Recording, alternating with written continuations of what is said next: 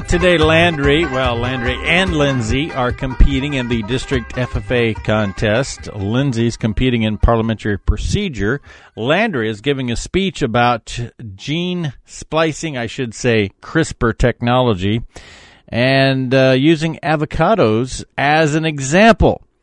That caused her dad, i.e. me, to go do a little research because I thought I knew what was going on with avocados, but that's something that just don't grow in central Nebraska. In fact, 90% of the avocados grown in the United States are grown in California, but 85% of the avocados sold in the United States come from Mexico.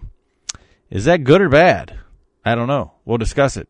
First, I want to remind you about Lone Creek Cattle Company and the opportunity to be a part of a branded beef program that puts more money in your bank. That's what it's all about. Can you get paid properly?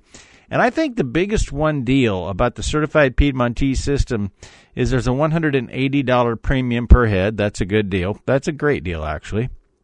But the steers and heifers are all paid at steer price. That's a big deal in today's market. Get more information from Marlon Will about how you can fit into the system of Certified Piedmontese at LoneCreekCattleCo.com. Well, as it turns out, Texas A&M University has just this month, December the 3rd, released a study talking about the economic impact of the avocado industry from Mexico on the United States economy. 2.1 billion pounds of avocados were imported into the United States from Mexico, fueling the consumers' love for this fruit, which has been positively growing in terms of demand in every single state in the nation.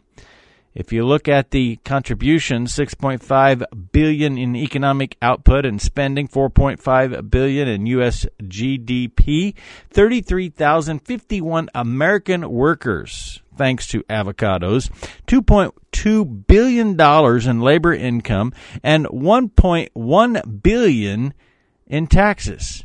So if we're just to look at the demand back to 1989 and compare that to today, the demand for avocados and consumption has grown by 600% during that period of time. That is an annual growth in demand of avocados at 10% each year.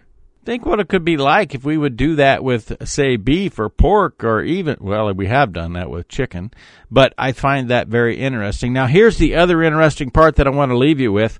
While we could get all up in arms and talk about how, we should not be imported these avocados from Mexico, that's where they're native to. Avocados for the world were grown in a certain region in Mexico because the soil, the climate, everything lines up to the growth of avocados. CRISPR technology, by the way, would give U.S. farmers an advantage if implemented. That's what Landry's talking about today. Loose tails, be gentle, stay firm.